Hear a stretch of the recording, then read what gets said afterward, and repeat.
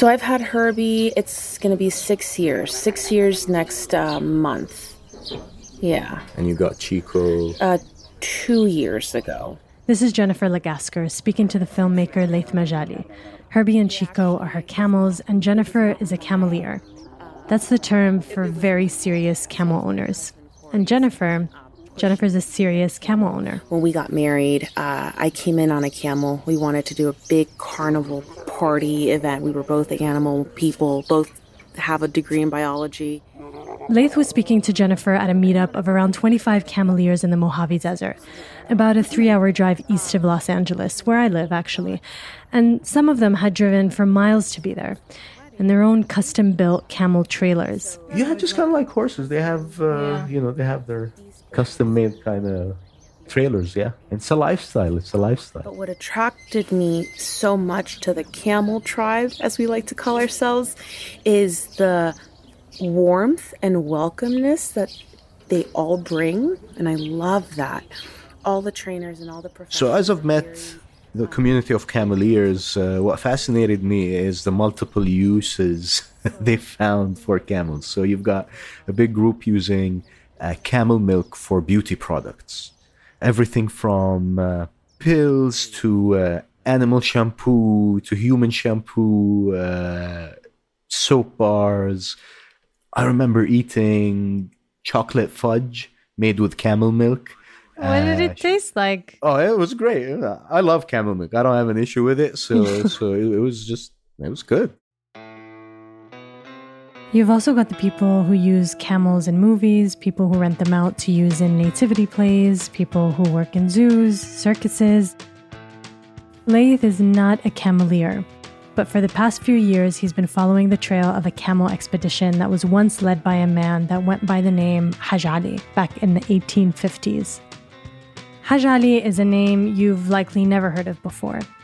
And yet he was one of the first people from the Middle East or North Africa to emigrate to the United States. And for someone who was so new to a country, Haj Ali definitely left his mark. And for that reason, there's kind of a war of narratives in the MENA region about where exactly he comes from. The Greeks claim him as a Greek. The Turks claim him as a Turk, since he was an Ottoman subject. But the letters that I found in the archives all mention a Bedouin man. I saw that the name Al-Hajjaya was attached to him as a tribal name. And Al-Hajjaya is a tribe that comes from the south of what is now Jordan, from an area called Al-Gatrana. So that town is, maybe 30 kilometers from where I'm from in Jordan, which is Karak, a big city in the south. So I was like, maybe some of my ancestors have met Hajj Ali. And, that kind of started a really long kind of detective style research where I was really looking for who this man was. This investigation has taken him to all kinds of unexpected places, Arizona to Texas, and really all over the United States.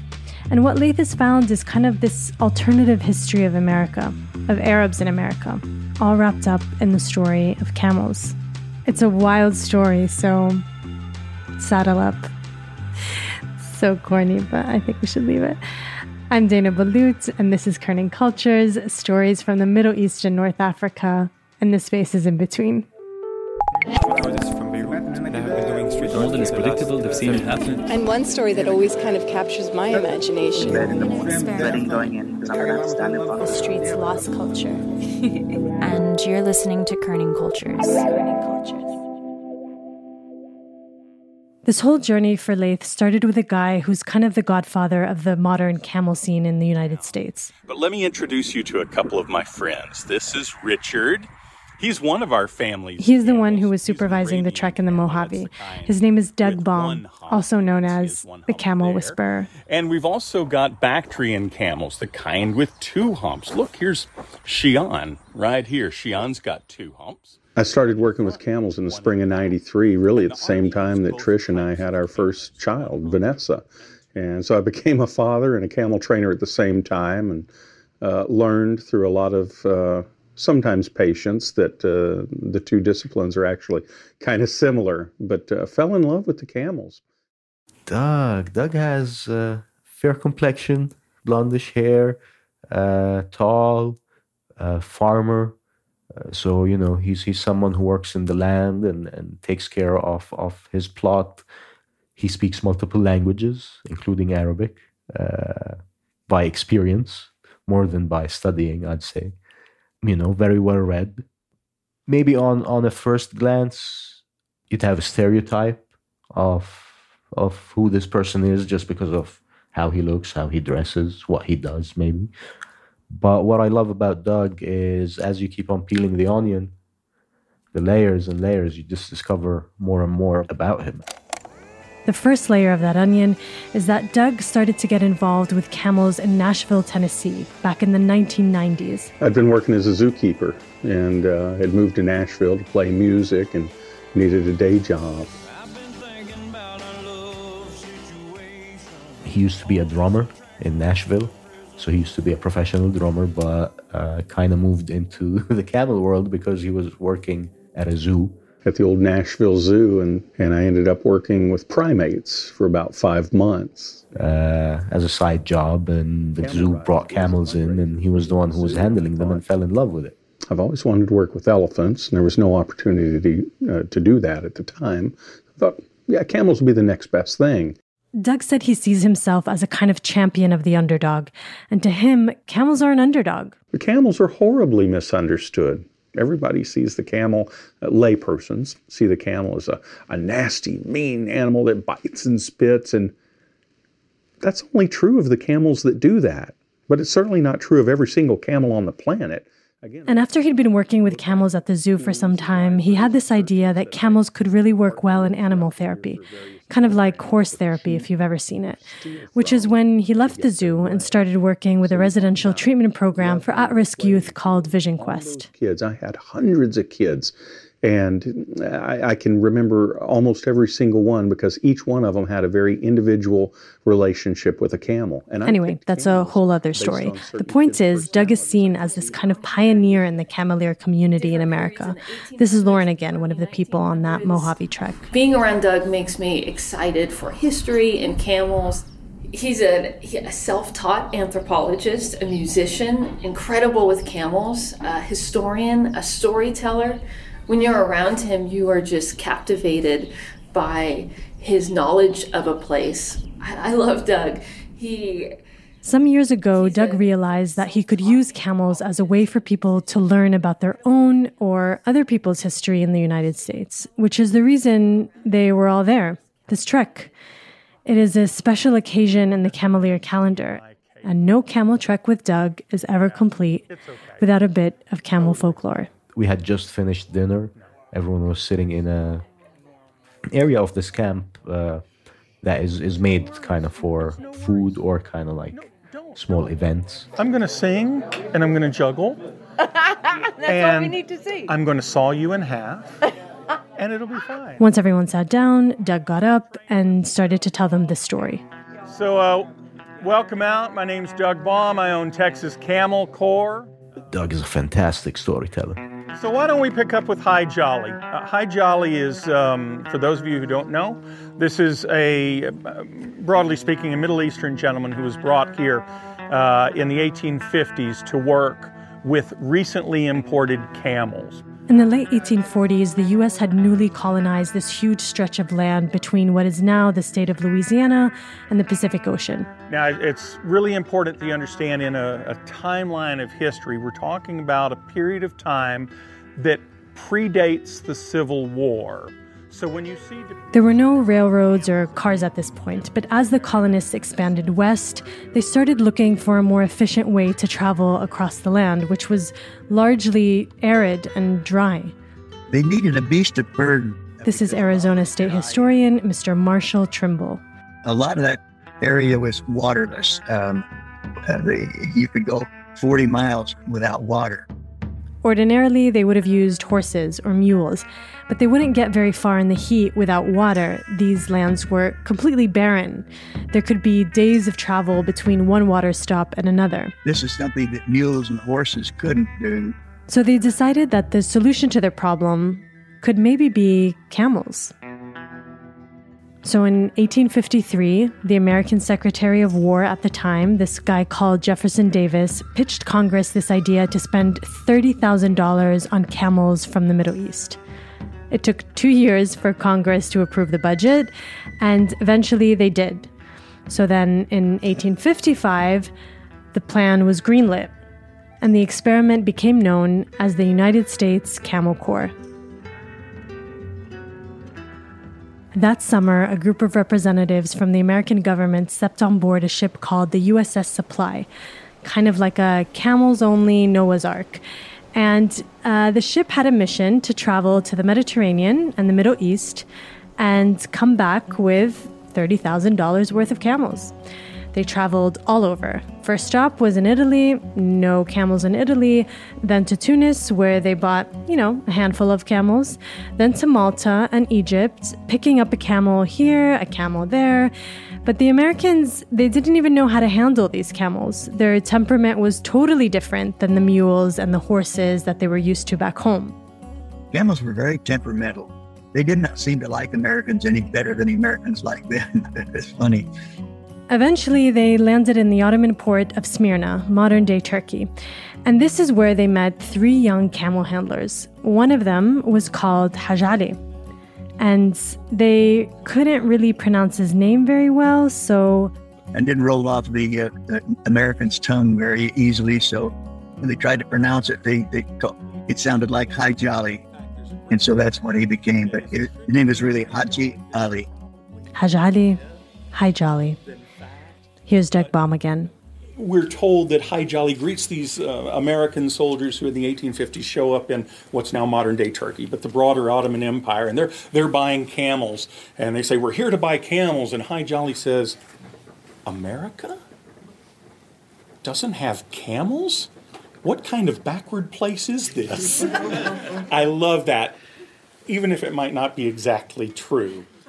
Either way, Haj Ali was a talented camel whisperer, and these American government people knew nothing about keeping camels. So they hired him and a group of other people from Smyrna to come back with them to the U.S. On February 15, 1856, they set sail from Turkey with 33 camels on board, along with a load of hay and oats to keep them well fed on their trip back. The writer Gary Nabhan said it was the longest trip ever taken by any camel in history, and the furthest Haj Ali had ever been from home. They arrived in the United States, and the first boat landed with 34 camels. One had died along the way, and 2 camels were born. So they had a net gain of 1 on that first trip. And they would come a year later with another boatload with 41 camels. So that made up the original camel herd, just under 100 camels. Haj Ali, or at this point, Haj Ali, and his team spent the next few years training the camels, and he loved working with them. He had a special talent for it. He was, as we call him today, a camel whisperer. He just had this knack of communicating with the camels. He loved the camels, and the camels loved him. One person who had seen him work wrote at the time, moving quietly among the restless animals, he speaks to them, reassuring them, placating them, as a mother would speak to a fretful child. Then, in the summer of 1857, part of the herd were picked out to be taken on a trek west towards California. The expedition was to be led by Haj Ali and a Navy lieutenant called Edward Beale, and they wanted to use the camels from the Camel Corps experiment because they thought they'd be the best fit to navigate the difficult and dry terrain. Their goal was to scout out a wagon route from New Mexico to the eastern edge of California, a little over 1,000 miles. The California Historical Society Quarterly, a publication at the time, had a short account about the journey, and it read, Navy Lieutenant Edward Beale had driven his camels more than 1,200 miles in the heat of the summer through a barren country where feed and water were scarce, and over high mountains where roads had to be made in the most dangerous of places. He had accomplished what most of his closest associates said could never be done. But it could be done, and it was done, with the help of the right animals. This route that they carved out became one of the most famous roads in America. Well, if you ever plan to motor west, Route 66. Jack, take my way. It's the highway. If you overlaid a map of today's Route 66 with the Camel Corps tracks, the two roads line up exactly from Albuquerque to the Pacific Ocean. It's quite amazing. Get your kicks on Route 66. And it's a route that was created by camels. I love this. So Beale moves across New Mexico into what's now Arizona, truly unknown country. He doesn't know what's going to happen. Spoiler alert, he does in fact make it to California. And we have Route 66. This is the legacy of the camels. And it doesn't stop with Beale. That's in 57. In 59 and 60, again, 3 more. So this story, the legend of Hajj Ali, is how Laith found himself at this desert camp in the middle of the Mojave Desert in California in the company of American cameleers to trace the wagon tracks that Hajj Ali had carved out more than 170 years ago. So Doug made a very kind introduction to me, and then I just spoke a little bit about the project, why I was doing it, how long I've been doing it, and one gentleman in the crowd basically raised his hand and asked me... I have a question. Yes, sir. Did I hear you right that your last name was Jolly? You're not related to Hajj? Close by, Majali. Is that a common name? He must have misheard my family name, Majali, and he thought it was Jolly, and he thought I was related to High Jolly. But High Jolly is how I ended up with this story, because one of the theories out there is that High Jolly is a Bedouin from potentially the south of Jordan, which is where I'm from, and I'm exploring that theory with some people in the region too. So that even makes it more personal for me. But I had to explain to him that, we were just maybe if that origin story is true, then he could have been from a town not too far from my hometown. So that's my closest potential relationship to High Jolly, but no, not the same family. Potentially the same area. Yeah. Hi, okay, that's funny. I've been on his trail for 5 years, and his spirit kind of lives in a lot of people in this community, and it's just been a brilliant journey. And hopefully this is the third location where maybe I cross paths, maybe we'll see the ghost of High Jolly, Yeah. Yeah. Thank you, everyone. Thank you. They went to bed that night and woke up early the next morning to get ready for the first day of the trek. Corey, can you just clap for me right here? No, just clap. Just clap. Yeah. Okay, thank you. Before we set on the first walk, it's funny, there was a little tradition where there's a... Yeah, rite of passage, little, pay to the desert gods. A little pot under a Joshua tree, and you're supposed to throw a penny in it. All right, okay. With intention. And make a little prayer to the desert. And hope for a safe journey. But does the penny have to go into the pot? Yeah, it's just a little pot. No, you just drop it in it. It's not like no, it's not like a throw. No. You don't make it. You'll get the snakes if you don't make it. I just think it's like... After breakfast, we headed out. Yeah, so we're going to move about 12 miles west to a place that's got a beautiful photo op. It's a water hole in a cool rocky canyon. It's like 12 miles from here. Trucks, trailers, everything. Camp is broke. Everything rolls west, and we'll unload there, and we'll start making about a 10-mile movement back east just to get some... it's full of Joshua trees, full of cacti. It's a desert terrain, but you don't see dunes. It's not kind of a desert with dunes. It's more of a dry beds. Again, lots of cacti. Very similar again to the terrain in the south of Jordan. The group did this every day for 4 days. I think, and we averaged, maybe 4 or 5 miles a day. At night, they'd gather at their campsite and play music. I got the camel riding blues. I swear my butt cheeks hurt all day. Oh, yeah. I got them camel riding blues. My butt cheeks, they hurt all day. Until finally, on the last day of the trek, they came to the spot Laith had been waiting to see. So what's to our right, Doug? No? What's to our right up there? Good Lord, I'm looking at the wagon tracks of the 1857 Beale expedition. Hi Jolly's feet were on that path right there. The wagons, the horses, the mules. So here they were, after 4 days of trekking. Their camel expedition was finally walking on the same ground that Hajj Ali's camels had more than 150 years ago. I realized the importance of having a figure like Hi Jolly. There's an importance to having an early footing in a place like America. To know that we've been part of this country's existence and making since at least 1857. Because, Hi Jolly directly relates to Route 66, which is an American icon. It's one of the most famous highways in the world. And it's a route discovered by camels. And Hi Jolly and Beale, of course, it's always credited to Beale, but I bet you if this Bedouin was not with them, they wouldn't have survived that 5 months journey, It just adds to the sense of maybe belonging to a place and working towards making it better, especially in these times, after the years we've had to go through recently, to be able to say, hey, we've been part of making this place what it is important. At the edge of the camp, looking west, quite hazy, and I've got a range of the Mojave Mountains silhouetted against the haze of the setting sun. It was quite a successful trip, I think, and it was a great experience for me.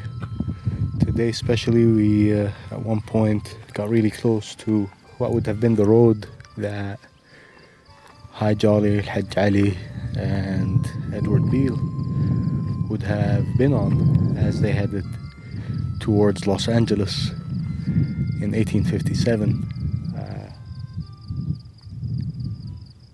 There's a third place that I get to intersect with the footsteps of Hi Jolly, and my search continues for the story of who this man was. For now, I thank you for listening and signing off from the Mojave Desert.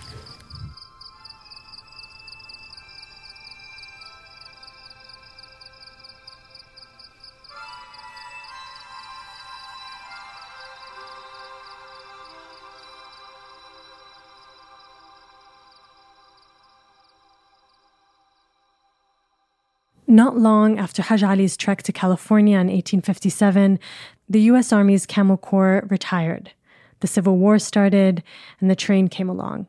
And even though the camels proved successful in their mission, the U.S. Army ended up selling the camels to whoever would take them. Hajj Ali, Hi Jolly, is said to have kept a few himself. Hajj Ali left the army in 1870 and got married 10 years later.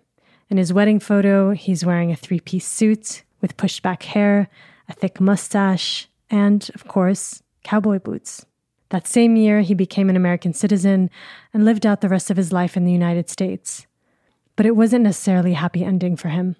He dies penniless. He dies with not much to his name, estranged from his wife and kids. And I even found a plea in a newspaper called the Arizona Republican, dated September 21st, 1901, titled "Deserves a Pension, a former government servant who needs assistance now." And it talks about Hajj Ali and his story and how he basically wasn't registered correctly in the army. So he never got a pension plan. The article ends with this quote: "If this be true, and it is within the power of any citizen of the territory to help him, that favor should be tendered him. For Hi Jolly was one of the men that made Arizona fit to live in." He died in Quartzsite, Arizona in 1903. And a few decades later, the town built a memorial for him on the side of the road.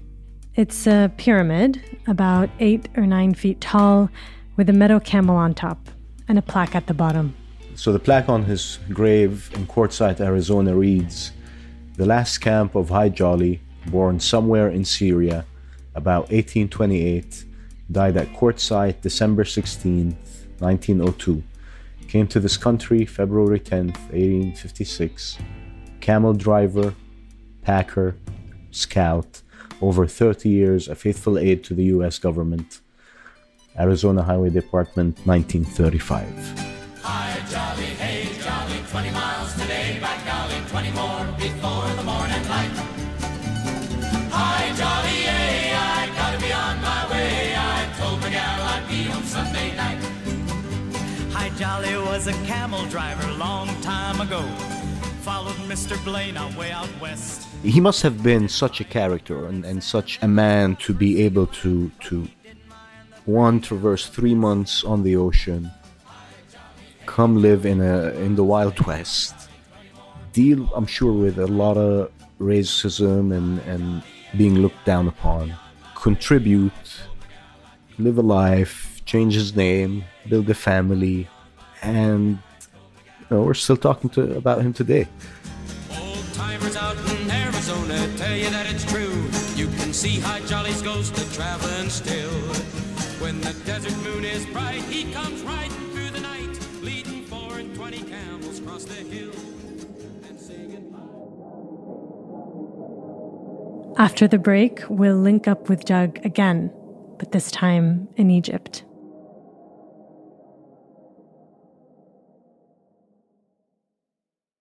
So a couple of months after we recorded with Doug, he reached out to us to tell us he was going on a trip to Egypt. In addition to Doug doing camel treks in the US, he also takes Americans to camel treks across the Middle East, to places like Egypt, Jordan, Morocco, etc. These trips, they help Americans better understand Arab and African countries. Other than doing trips and treks in the US and especially in Texas, Doug, for many years, has been leading trips to places like Jordan, Egypt, Morocco. I know he's done Kenya, Mongolia, and he does these trips, which, they're touristic trips, but what's special about them is that he's established these relationships, these close ties with families in these countries, mostly families that deal with camels, and he's used that as a form of education for himself, but also as a form of having people who join him on these trips get a chance to experience life in these countries the way people live on the ground. So you're not staying in fancy hotels, you're not running around in big buses with big tour groups. No, you're actually staying in the homes of people, and it gives his trips quite a different perspective. I always tell my tour groups, look, I know you've probably got a bucket list. You've wanted to see the pyramids since you were a kid, and the pyramids are incredible, but they will be the least incredible thing you see when I take you to Egypt. And I tell them that, and I say, look, if the pyramids are the highlight of your trip, you should ask for your money back, because they're incredible, but they're the least incredible thing. And 100% of the time, my guests will tell me that the highlight of their trip was meeting this lady at the bus station, or this fellow who sat down with us at a restaurant. It'll always be a human. It'll always be somebody real, and it'll be usually some surprise interaction that you never even saw coming. And what's even more interesting is when he comes back to his town, which, it's a small town, I wouldn't say maybe 1,000 people. He comes back and tells them all of these stories about his travels, whether it's in Egypt, Morocco, Kenya, Kazakhstan. The guy's been everywhere because of a choice he made to take camels as the animal of choice, So a couple months after his trek in California, Doug reached out to tell us that he'd be visiting Egypt soon with a group of Americans. And did we want to come to a wedding that he was taking them all to? I have known the groom since he was 9 years old. He's now 27.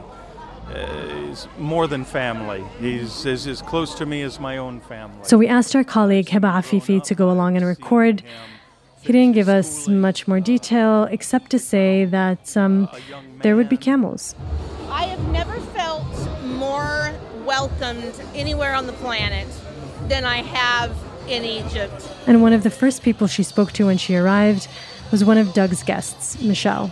Michelle is from Texas, and it was her 7th time in Egypt with Doug. I have just been welcomed and treated with incredible hospitality every time. You've teared up a little bit telling me what these trips mean to you. Why is that? Yes. These trips have made my life immeasurably richer. My life is better for the people that I meet and the experience. I'm going to tear up again. Immeasurably richer and better for the experiences I've had and the people I've met. And I have friends all over the place now that wouldn't have not happened, and they make my life better. And after everyone arrived, it was time for the bride and groom's grand entrance on, you guessed it, Camelback. We'll just let Hiba take it from here. Okay, so now the carriage, whoa. The carriage carried by the camel is almost ready now. It looks pretty huge, so like it's I think taller than the camel itself. Draped in these beautiful red drapes, and then they've attached some balloons to it, and there are lights inside of it. I'm a bit scared for the bride and groom. Bride and groom are in the carriage now, and I think the camel is about to lift off. I think the bride looks a bit scared, as I would be.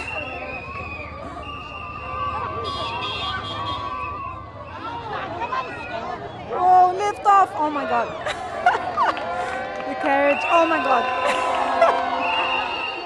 Oh my god, it does not look stable. Oh my god, I think it's gonna fall.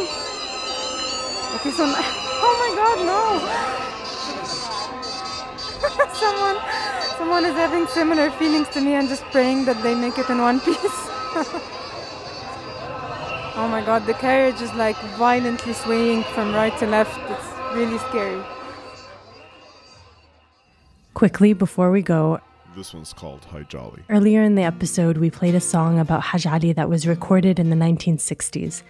But today, we wanted to bring you an updated version of it. So, just for you, we asked Kerning Cultures' very own Ahmed Ashur to rewrite it as our very own tribute to Hajj Ali. We hope you enjoy it.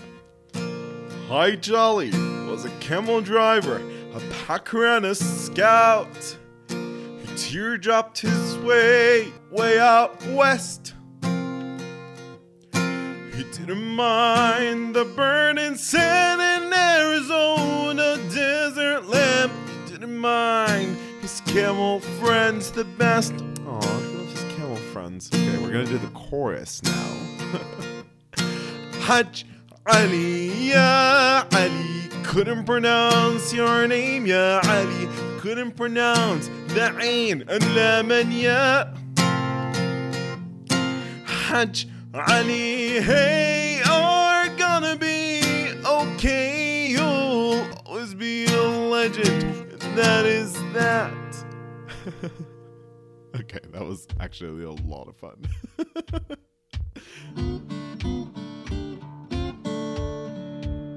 This episode was produced by Laith Majali, Alex Zatak, and me, Dana Balut, with editorial support from Anastasia Campbell, Zena Duwidar, and Nadine Shakir.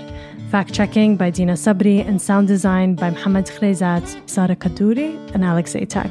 A very special thanks to our managing producer for Arabic, Hiba Afifi, for her help in recording this wild wedding in Cairo. You can see some of Laith's amazing photos from the US Camel community on his Instagram page, at El Majali, Lmajali. We'll also put him up on our Instagram at Kerning Cultures. And we will be back next week.